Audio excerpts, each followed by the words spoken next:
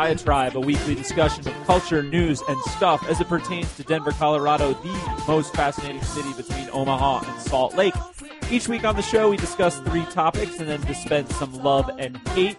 With me, as always, Jared Jakang Mayer, staff writer for FaceTheState.com, as well as Joel Warner, staff writer for Westward. Me, I'm your host, John Dicker, washed-up author and journalist. This week on the show, Stan Garnett, Colorado's first pro-marijuana attorney general, Denver Film Society moving to East Colfax at the Lowenstein Center, and the question of will Loveland's avant-garde art scene ever be the same after the destruction of Blowjob Jesus?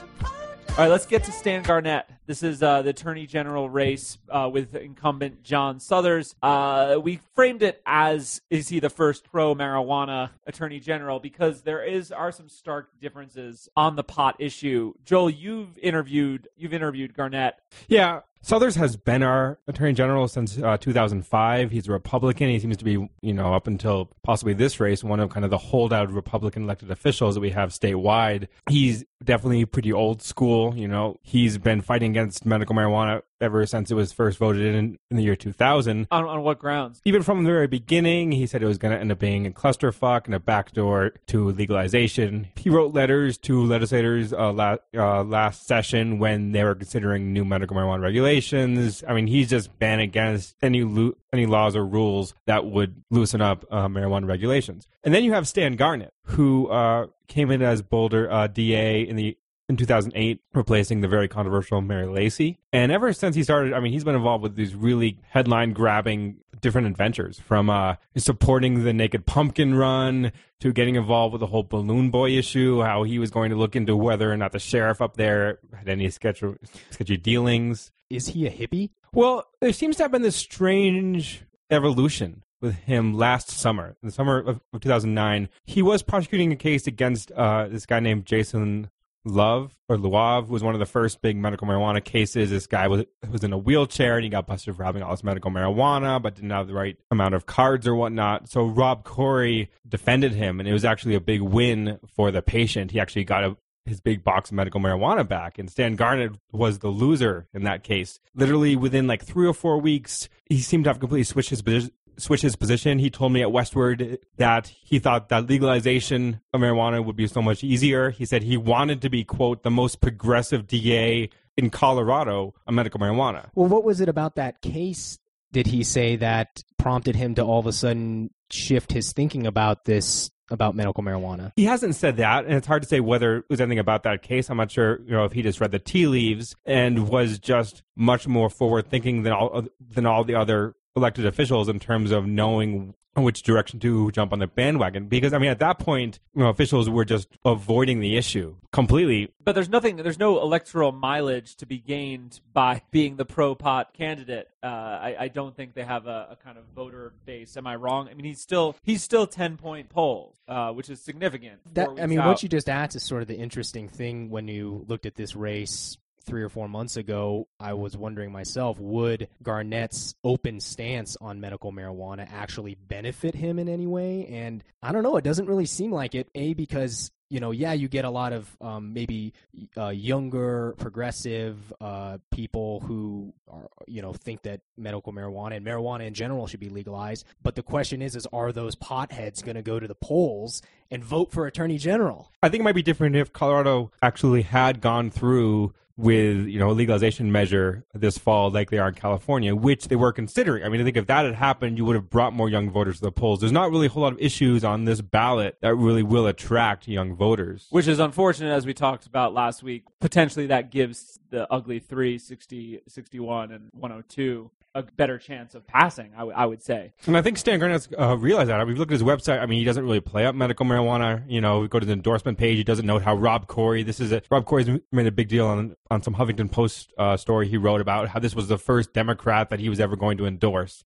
Stan Garnett, of course, doesn't mention on his website or any of the medical marijuana groups that have come out in support of him. They haven't? Why wouldn't they? I don't know. If you go to the endorsement page, it talks about how the Fraternal Order of the Police are supporting Stan Garnett and all this stuff, but not that. Well, and that seems odd to me because medical marijuana as an issue is something that the thinking on medical marijuana among the electorate in Colorado has changed over many, many years, and people are a lot more supportive of medical marijuana, and it's even giving a sort of an open door to possible legalization. I would wonder if Garnett, if he did play that up, if he did try to get out the pot vote, so to speak, that he could motivate some of these.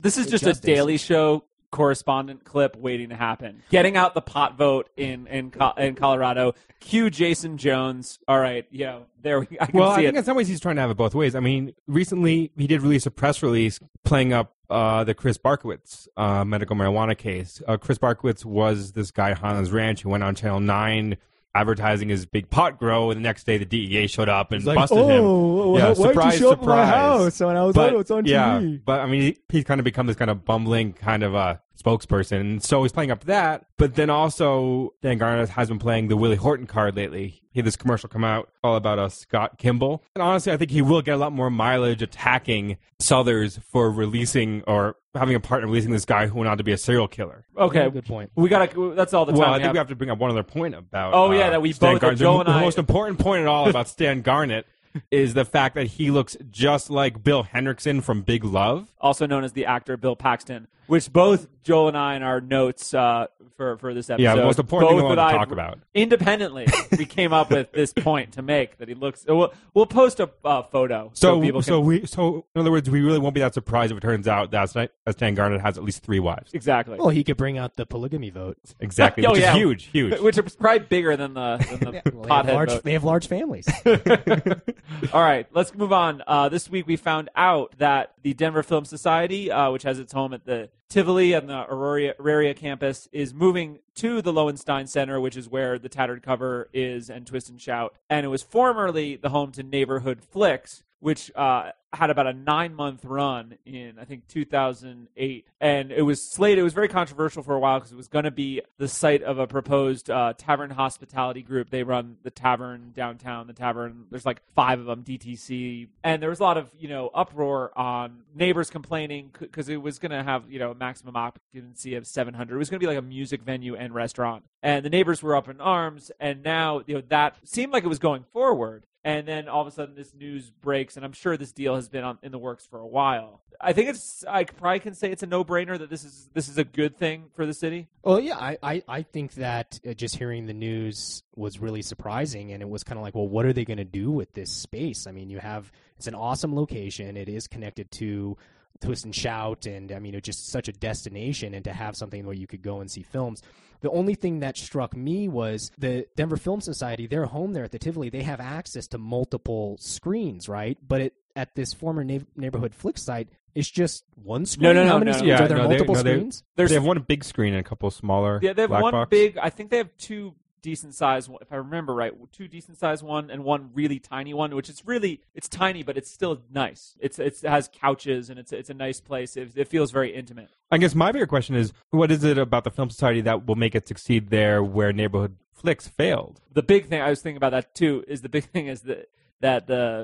Film Society is a nonprofit and is sponsored, by Stars. It gets pretty sure it gets other grants. Yeah. Because it's screening stuff that's art house, that's a revival, and they're set up different so they don't have to bear the brutal force of the marketplace. Well, and I also think that they were able to make a really long, good run of it at the Tivoli, which isn't really that great of a place to go. I mean, you just go there and you park, and then you get out and you go see a movie, and then you get in your car and you drive off. I mean, that's it. At the Lowenstein complex, it's more of a cultural destination, so it might tie into people who go and see this art house cinema are more likely to attend if it's at this complex than if it's at the Tivoli, I think. Right. And what does it do to the Stars Film Center? In some ways, I always kind of confuse both kind of the Film Society and the Stars Film Center. I didn't necessarily kind of identify which movies were associated with the Film Society and which were just kind of the normal kind of Stars Film Center lineup. So how does this affect what's going to be shown at the Film Center, if anything? I don't know. Would it make it more mainstream, the lineups at the Stars? I haven't read anything about what they're going to do at the Tivoli now that the Denver Film Society is gone. I mean, the Denver Film Society, I thought, was the one that set up all the programming. So all the programming at the Stars was from the Film Center? Yeah, I'm pretty sure. So what do they do with that great space? At the Tivoli? Yeah. I wouldn't call it a great space. Yeah. Well, I mean, they have multiple theaters and stuff. Well, they probably just, I don't know that I don't know that if the DFS isn't running that, I imagine those screens are going blank. That would be my guess. The only other thing that I think that this could be a downside on in this article, some of the articles that we read mentioned this, said at the Denver International Film Festival, what are they going to do about some of these? They need multiple screens. You're going to run out of space really quickly there at the Lowenstein complex, and at least at Auraria, they had access to multiple other buildings, the King Center, other large facilities to do these showings. It's sort of the Auraria campus was good when you're doing this large film festival, but not so good just on a day in and day out basis. Yeah, that will remain to be seen, which we'll find out in a few weeks when the film starts. Because this is all happening pretty quickly. This is all happening within a month. I mean, I think the film center or the film festival is mid-November, and that's when this transfer is happening. So we'll definitely find out. Yeah. The other thing I'm kind of curious about was just there was back when the Neighborhood Flicks folded, I remember reading a lot of, there's just not enough parking to make this theater viable. I don't see them adding more parking. Is that issue suddenly off the table? Or was that just a weak excuse for the fact that Neighborhood Flicks collapsed because of poor management or whatever? Right, it was poor management, and from what I understand, they could not get access to the first run art house feature. Yeah, they did have a pretty poor lineup, when I remember. That's right. They just couldn't get it, but we'll see. I'm rooting for this to work for sure, mainly because I can walk there. Let's get to the other.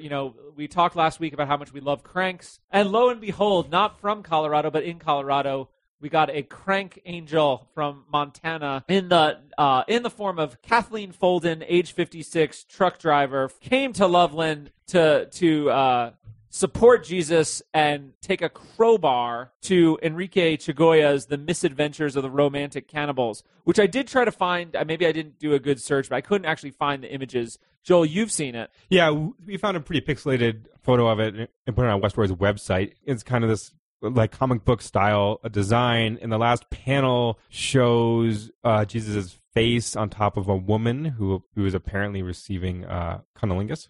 So it's not a blowjob Jesus. Yes, I think to be completely anatomically correct, we have to say cunnilingus Jesus. That doesn't have the same ring. Maybe we need to throw it out to our listeners to come up with a better name for this. Passion of the Christ. Excellent. Now, this thing did inspire a lot of protests. I mean, just this week, it sort of blew up in the more conservative media. I was listening to Capulus and Silverman, and they were railing about how this was anti-Catholic art. It was Jesus pornography and how horrible it was. But what's interesting about it is the only way that they could really get their teeth into it as an issue wasn't the fact that they said the artist shouldn't be allowed to do this, right? Because then it goes against the First Amendment and free speech. It's the fact that this occurred at Loveland's sort of public art gallery, and therefore they can say, my tax dollars are going to Jesus pornography. What an outrage! The news traveled fast all the way to Montana. I have to admit, it is kind of surprising that Loveland would go for this. I mean, Loveland has this weird history of just opposing all sorts of not really that controversial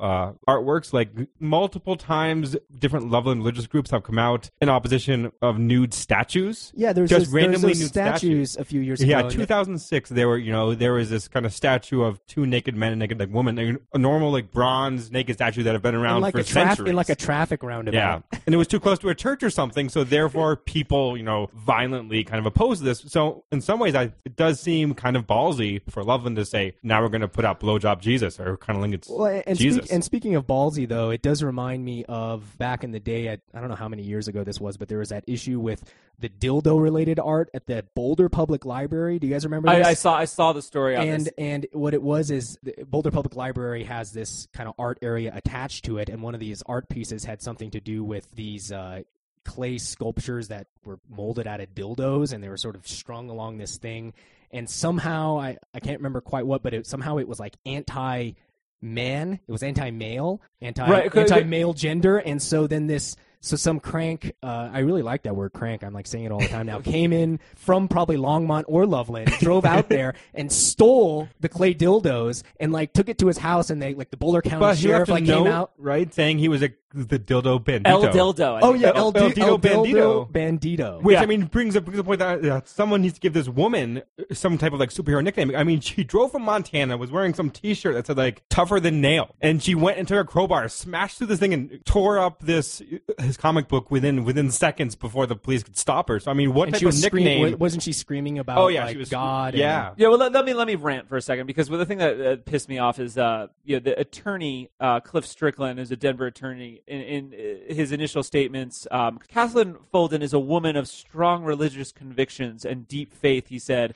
before going on to basically blame the city of Loveland or the Loveland the Gallery for showing this. It was despicable, and just the notion that your client, she's a woman of deep faith. So that makes it okay. That's the implicit suggestion. So I just find that I've always... Well, doesn't this also get into the realm of artwork or cartoons depicting Muhammad, and Right. how the Muslim world came out violently against that, and surprisingly, there were a lot of lefties and a lot of liberals that, blaming the like Dutch cartoonists or blaming other people, saying, this was too offensive. You just don't understand. You shouldn't be. I blame multiculturalism on it a little bit. You know what I mean? Where everyone's practice must be considered. Everyone's cultural and religious practices are of equal merit and worth, and it cripples people from reality. Extremists who are insane, you can't call them that because you have to be sensitive to cultural difference. Fuck that. Well, I mean, aren't liberals and progressives who do take that double standard, aren't they being kind of hypocrites? Where Yes. they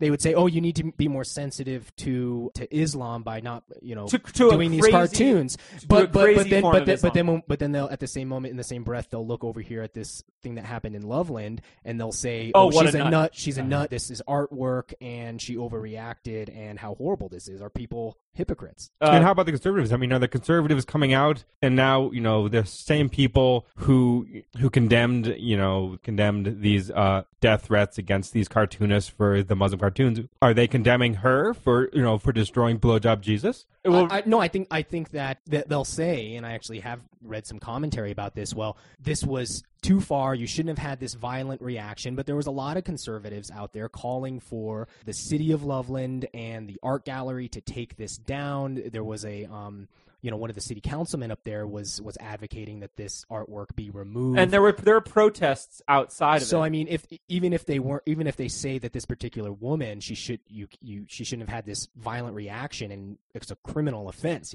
by destroying this art, they still wanted to see it removed and taken down. So I don't know. I mean, there's a lot of intellectual inconsistency to go around on this. I think the only people that can really save us now is South Park.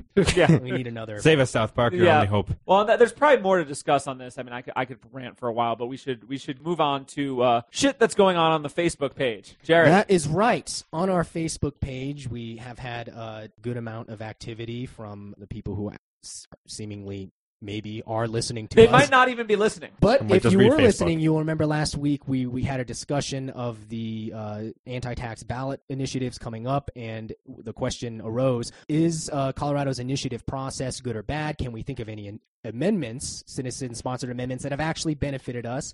Michael Davidson had a lot to say. He pointed to Amendment 20, of course, that is the medical marijuana law. He also pointed to Amendment 23. He says, Amendment 23 also passed in 2000, mandated increased spending on K through 12 education, so probably a net positive, although it has made balancing the state budget harder than the past 3 years. So the final verdict is out, unquote. And then Julio Trujillo, sorry, Julio, says, quote, there have actually been a lot. A35, a tobacco tax that increased funds to health programs. A37, requirement that Colorado utilities dedicate an increasing percentage of its energy sources to renewables. And referendum C and D. So, okay, thanks for your input. We stand quite corrected. Like usual. We'll mention, just a quick plug again, you can find us on iTunes. Go to the iTunes store, search Denver Diatribe, will come up. We're at denverdiatribe.com, and from there you can link to our Facebook page. You can follow us at Twitter at Denver Diatribe. Love and hate.